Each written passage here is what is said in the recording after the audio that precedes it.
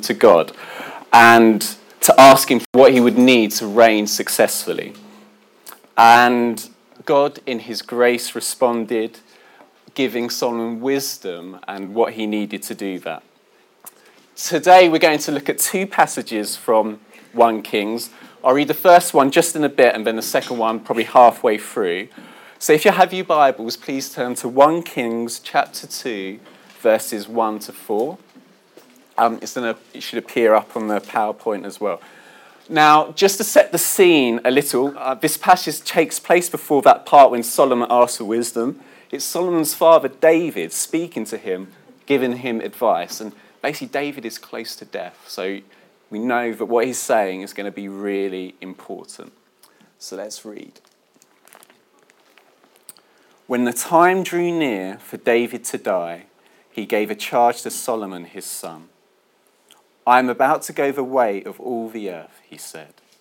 So be strong, show yourself a man, and observe what the Lord your God requires. Walk in his ways and keep his decrees and commands, his laws and requirements, as is written in the law of Moses, so that you may prosper in all you do and wherever you go.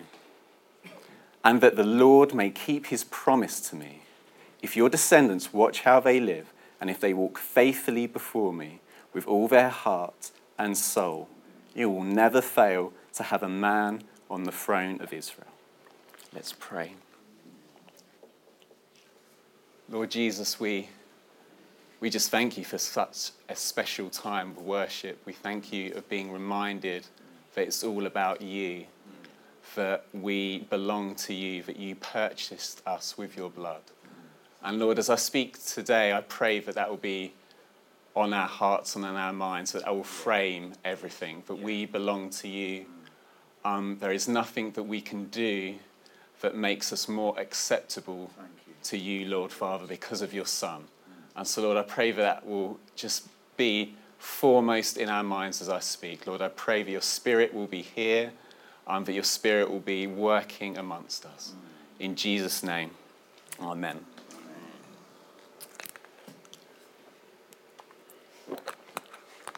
Last Sunday, Emma and I got back from our holiday in Whitstable. We went to Kent for a week. We had a really relaxing time, and actually the British weather was good for once, which was quite surprising to us. And one of the things we managed to do was we had a day trip in Margate, which was close by, and we went to visit a gallery. Em's quite into art. I don't mind going, so that's what we did. We went to visit a gallery. But anyone watching would notice that we have two quite distinct approaches to going around a gallery. So Emma will go up to a painting, she'll look at it, she'll linger, she'll think about the colours, what it makes her feel, what the artist is trying to communicate. I, on the other hand, I'll go up to a painting, I'll look at it for a second, decide whether I like it or not, and then move on to the next one. And I repeat that process as I move around. And with that, I can actually get around a reasonably sized gallery in quite a short space of time. And this has been a cause of tension in the past. But what I've also noticed is that there's these people who would actually, they invest in these headsets that you can get nowadays, that you can pay the extra money and you get some headphones and you go up to a painting which has a number, you type in the number, and it gives you this audio, giving you a bit of an explanation, a bit of background about a particular painting, maybe some more details about the artist. Now, I imagine that someone who invests in one of those headsets might possibly frown upon my approach to going around a gallery. They might think that, how could it be a meaningful experience just to rush around, not paying much attention, not pausing to think about the paintings on a deeper level?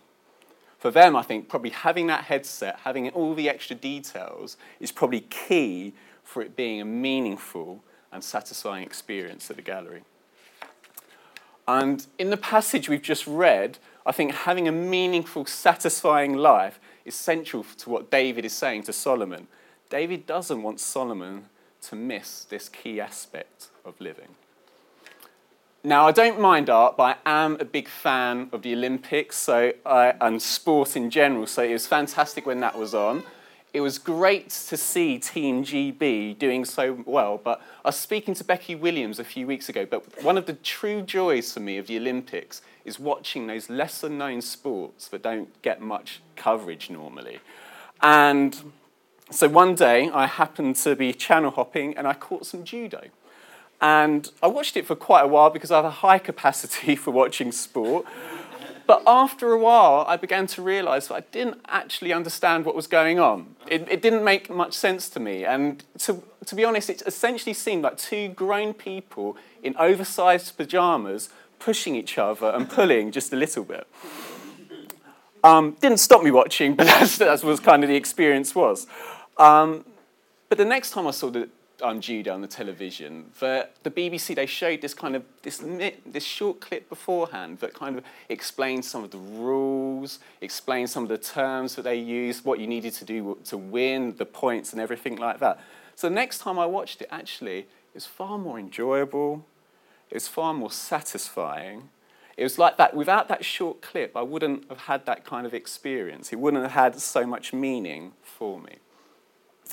We can be doing something, walking around a gallery, watching some sport, but miss the point, miss the deeper meaning. In the passage we just read, I think David is touching upon this when he's speaking to Solomon. Walk in his ways, keep his decrees and commands, his laws and requirements as written in the law of Moses, so that you may prosper in all that you do and wherever you go. This is really important.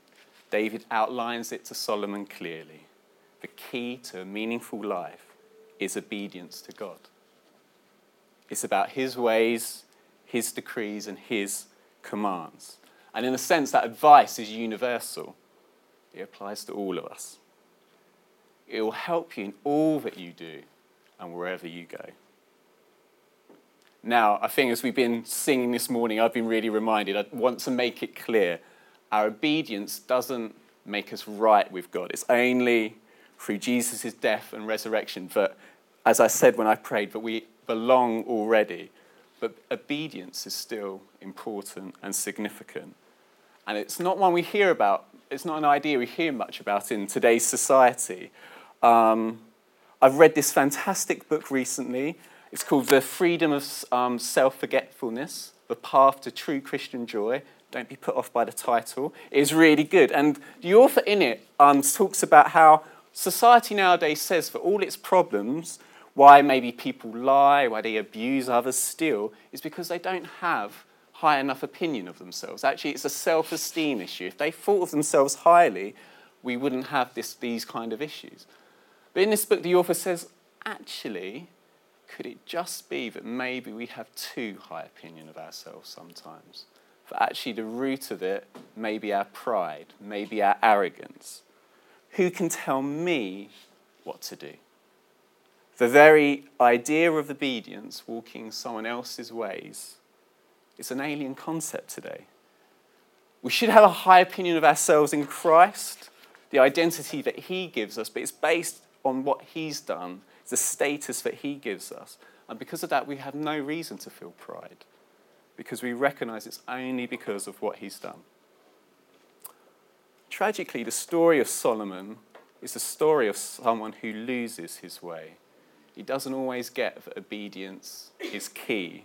Obedience to God is key. Beginning of his reign, he recognises his need for God. He receives wisdom. He even goes on to build the temple. But there's a point where he starts to drift. And I think about 9 chapters later, we see the reason for this. So if you can turn to your Bibles, it's in 1 Kings 11, verses 1 to 4. It will be up on the PowerPoint as well.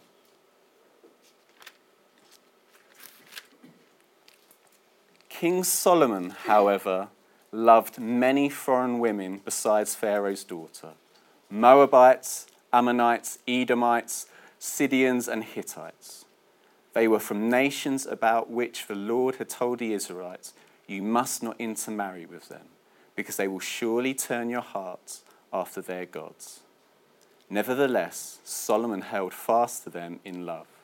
He had 700 wives of royal birth and 300 concubines, and his wives led him astray.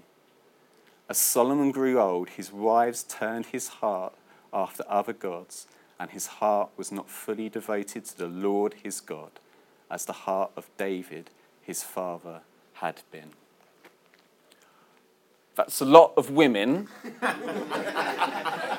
but we shouldn't get distracted by the number. The issue here is one of obedience, or lack of obedience maybe. God had told the Israelites not to intermarry with other nations, not because he's a killjoy, because he knew it would turn the hearts of his people to other gods. Solomon disobeyed this command, and his wives led him astray. His heart was not fully devoted to the Lord, his God. And in a sense, I think Solomon had a divided heart. And this idea got me thinking of a divided heart. Why is obedience such a struggle sometimes? So I think if we're honest, it is. Why is it such a struggle? And I think part of the problem is that when it comes to obedience, we start to think of what we are being asked to do and not who's asking us. So what we're being asked to do and not who's asking us. So I can read something in the Bible like, repent and be baptized, Peter's sermon in Acts. And in all honesty, in my Christian life, for a while, I think I'd done the repenting, but I delayed baptism for quite a long time. I missed out on that because in my heart, I just didn't want to do it. There's no other explanation. I just didn't want to do it. And it took me coming to a place where I could move beyond what I was being asked to do and actually think about the person who was asking me to do it. What we do need is to pause in a moment like that, maybe when we're having an issue of obedience, and to think about this great God, the creator and sustainer of all things, who sent his son to die so that our broken relationship with him can be restored.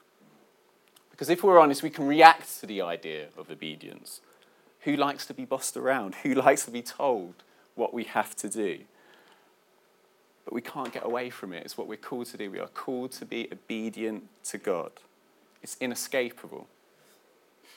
So we must obey, but we must also remember that God calls us to obedience because he is this loving Father.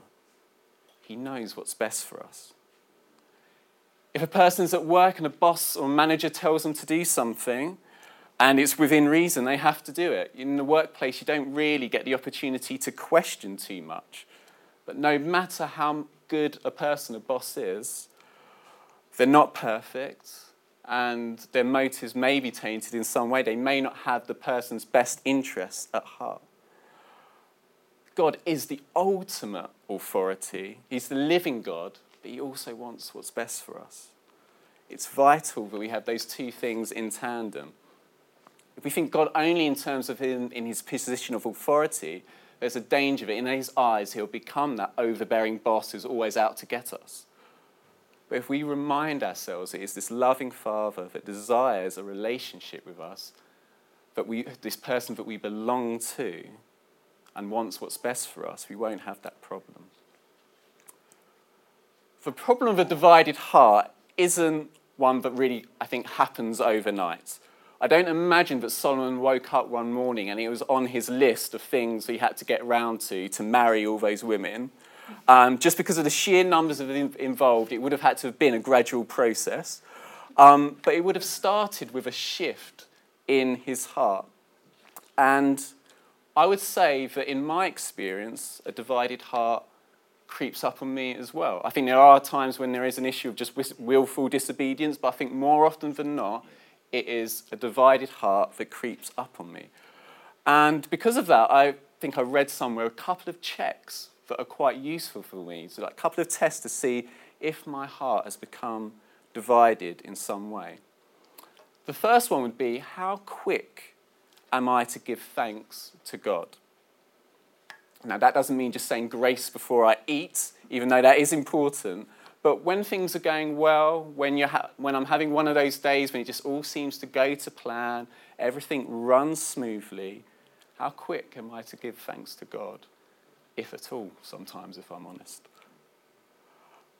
And that's really important for me because my attitude in those times of my perceived success or when it's running smoothly give a really good indication of what my attitude will be like when life is a bit more challenging, when it's a bit more difficult. If I can't be thankful for when things are going well, what generally happens is when life is challenging, there's a danger that I become angry with God. I blame him for things that I think have gone wrong. And if I'm in that place, obedience becomes quite tough. The second check is, what do I spend my time thinking about or daydreaming about? When my thoughts drift, what do they drift to? The things that I spend my time thinking about are things that are probably important to me. Now, it doesn't mean to say that unless I'm 100% always thinking about God, that I'm in a kind of a bad spiritual place. But if there's something or a few things that I am spending quite a lot of time thinking about, that occupy quite a lot of space in my head, it is a good indication that they've taken a place in my heart that they shouldn't have. It could be a particular goal.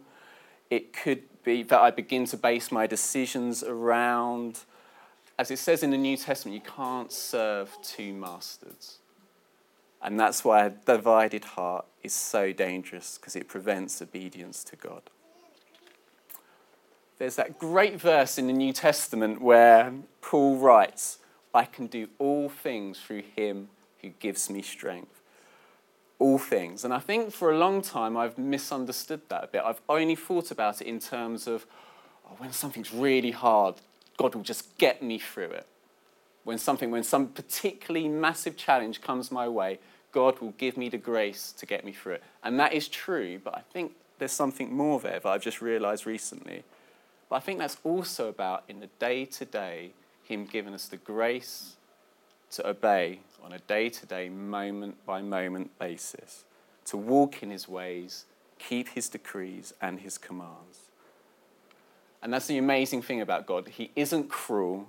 He is the giver of the command, but he's also the one through which we can achieve it, we can keep it. Solomon's heart was divided.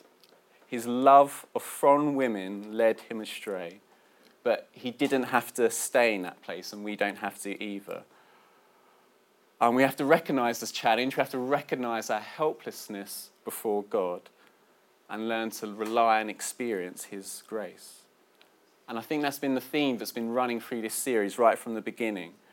These great kings who were in such a position of power, had great resources, needed God as much as we all do.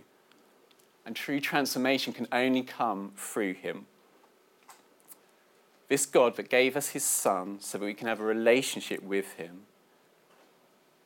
that's the hope for us as Christians. That we can go to him, that we belong to him, that his Spirit will work in us and help us to walk in his ways.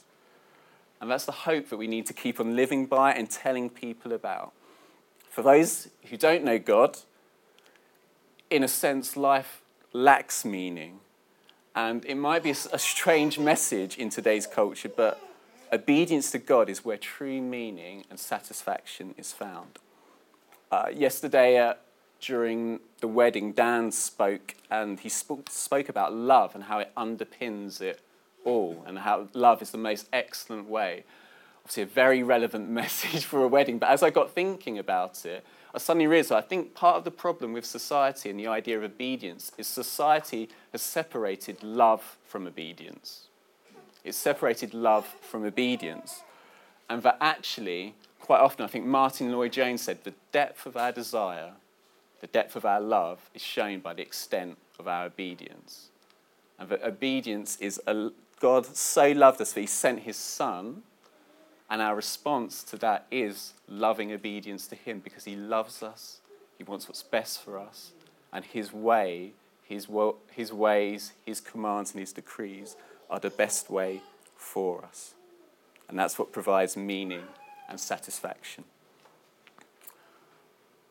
I said before that the story of Solomon is of someone losing their way, but the Bible does indicate that maybe towards the end of his life, he recognised that the key to understanding it all.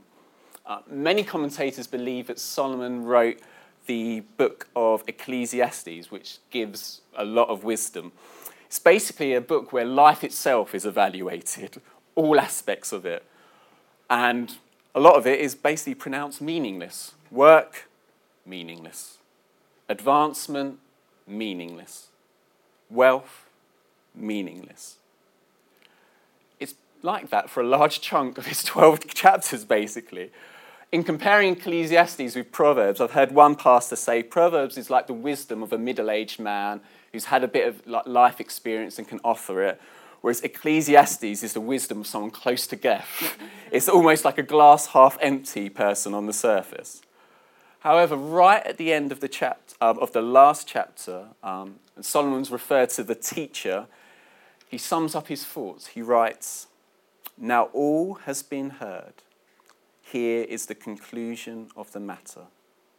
Fear God and keep his commandments, for this is the whole duty of man.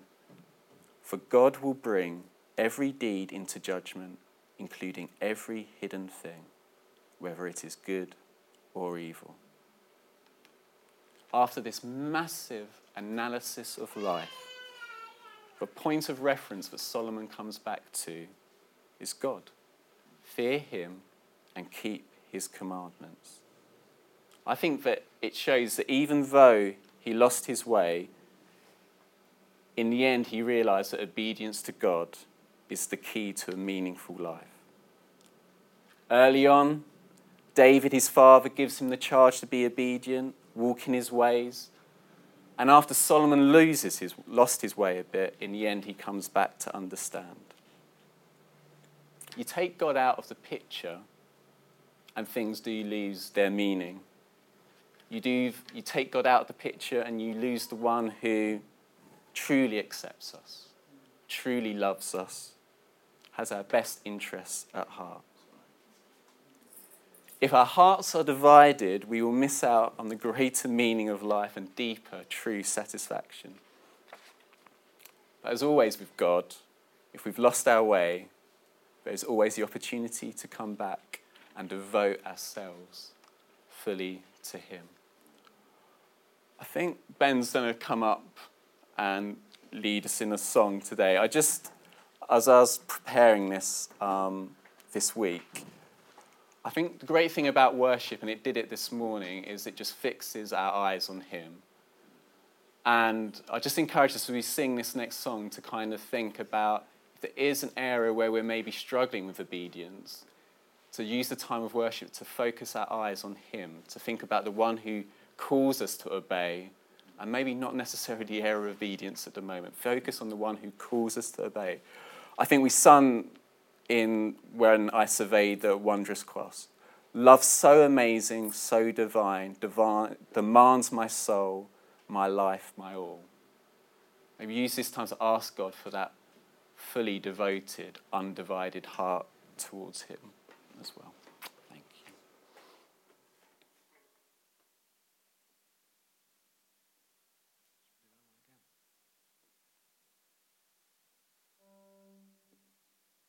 Should we stand?